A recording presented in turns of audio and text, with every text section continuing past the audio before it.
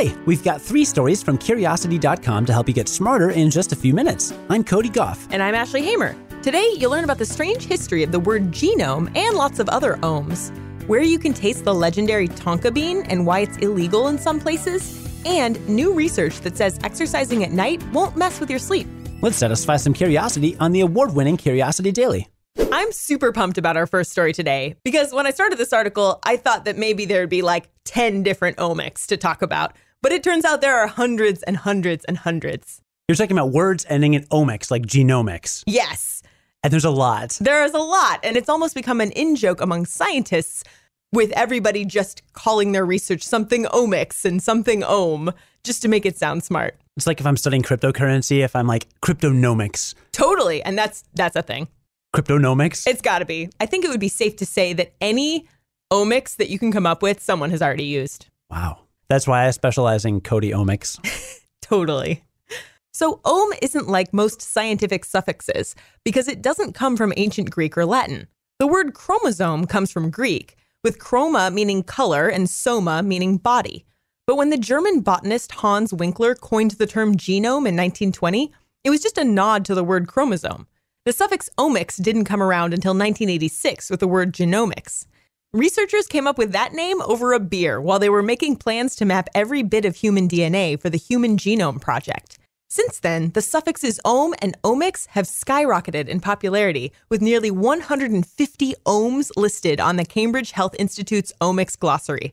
In 2001, a pair of researchers wrote, quote, "Most of these terms, old and new, have been contrived as slogans to attract attention," unquote. Ohms have less graciously been called a language parasite because of how popular they've become. You can read about lots of ohms in our full write-up on Curiosity.com and on our free Curiosity app for Android and iOS. But here are some of my favorites. The glycome is the entire collection of sugars in the human body. I don't mean stuff rushing through your veins when you eat ice cream. I mean a building block of life. Studying these long chains of sugars could give us a brand new way to diagnose and treat disease. The lipidome refers to all of the lipids or fats in your body's cells. And that study could also help scientists tackle diseases, especially metabolic ones. And the connectome is the network of neurons in your brain. And connectomics studies how they interact.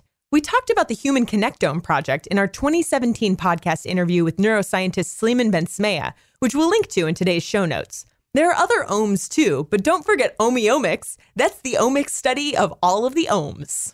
I have one more ohm for you. What's that? Elliot omics. It's when E.T. phones ohm. Oh, that's a pretty good one. You're about to learn about the most delicious ingredient you've probably never heard of, and it might be illegal where you live.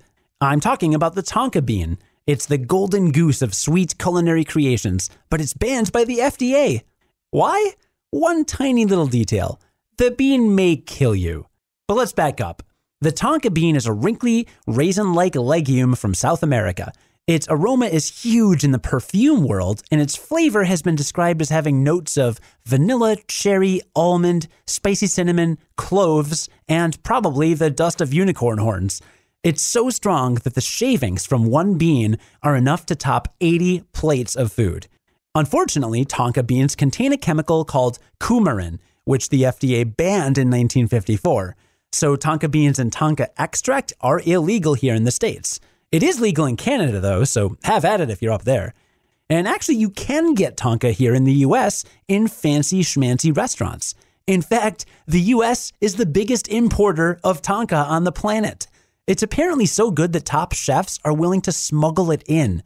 A chef at Chicago's world-class restaurant Alinea told The Atlantic that he had his own supplier. The big claim is that the tonka bean, or coumarin more specifically, is highly toxic. But the head pastry chef at a Michelin-starred restaurant in New York told the BBC that you're fine as long as you don't consume too much of it. To be fair, there's coumarin in the common type of cinnamon that's sitting in your spice cabinet. Coumarin also has been added to tobacco, e-cigarettes, cosmetics, deodorants, hand soap, shower gels, and detergents. To date, there have been no reported cases of human deaths caused by coumarin, and people have even called to lift this ban. Now, we're not saying this stuff isn't dangerous. The problem is pinpointing just how dangerous it is. So if you come across a dish with tonka beans, eat at your own risk. Just don't say we didn't warn you. Would you try one of these, Ashley? I mean, if I'm going to Alinea, I'm going to eat whatever they're going to put in front of me. Yeah, you're going to be paying for it, too. Yeah, I am. I don't see that restaurant in either of our future anytime soon. No. According to a new study, exercising at night does not have a negative impact on sleep quality. Here's a story that will really get you in the mood to hit the gym. As reported by Futurity, researchers analyzed 23 studies and concluded that exercising in the 4 hours before going to bed does not have a negative effect on sleep. The researchers showed that in the night after study participants had done some sport in the evening, they spent 21.2% of their sleeping time in deep sleep. That's a bit more deep sleep than they got after an evening without exercise, where the average figure was 19.9%.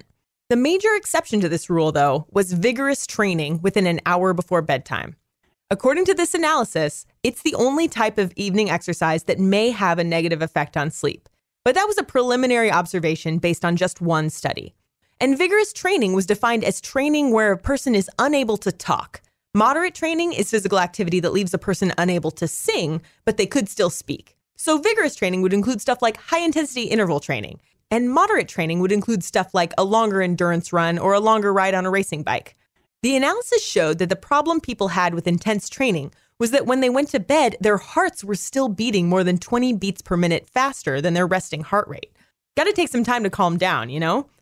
And one more thing, not everyone reacts to exercise in the same way. So the advice from the authors of this study, and from me, is this. Listen to your body.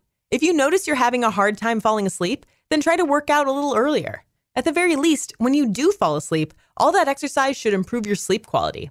What always kills me is when I go to the gym for the first time in a while after taking a pre-workout supplement. Oh boy, don't even do it. Some of those ones that are jacked with caffeine and vitamin B. Oh my gosh. Make you all tingly. Oh man, I'll take that at 6, go to the gym, and I'm still wired at 2:30 in the morning. Oh my gosh, I won't even drink coffee at 3 p.m. Don't do that. Yeah, I should listen to my body more. Yeah.